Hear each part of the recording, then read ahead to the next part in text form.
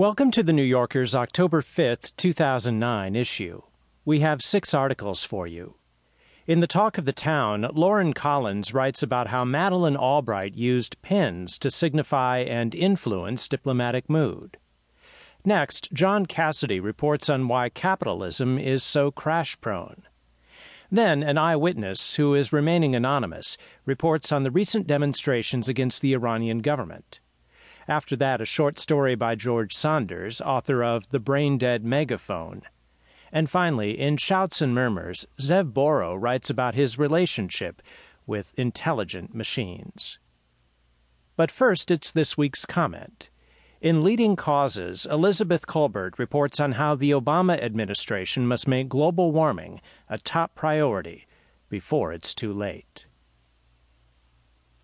On October 13, 1992, the United States became the world's first industrialized nation to ratify a treaty on climate change. The treaty committed its parties to the important, if awkwardly worded, goal of preventing dangerous anthropogenic interference with the climate system. In acknowledgement of the fact that America and its allies were largely responsible for the problem, the pact set a different standard for them.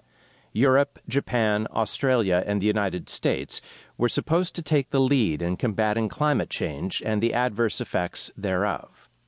Signing the instrument of ratification for the treaty, the United Nations Framework Convention on Climate Change, President George H.W. Bush noted the special responsibilities that the developed nations were taking on.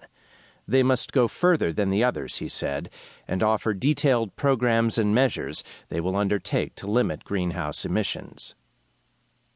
The convention remains in effect, and for the past 17 years, the United States has insisted that it is living up to its terms. Under Bill Clinton, this claim was implausible. The U.S. took no meaningful action to reduce its emissions. Under George W. Bush, it became a bad joke. When the Bush administration wasn't handing out tax breaks to fossil fuel companies, it was muzzling climate scientists and storming out of international negotiations.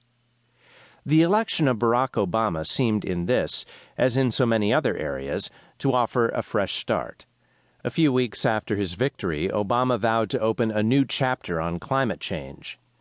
And yet, almost a year later, the United States is again, or really still, stuck in the same old pattern.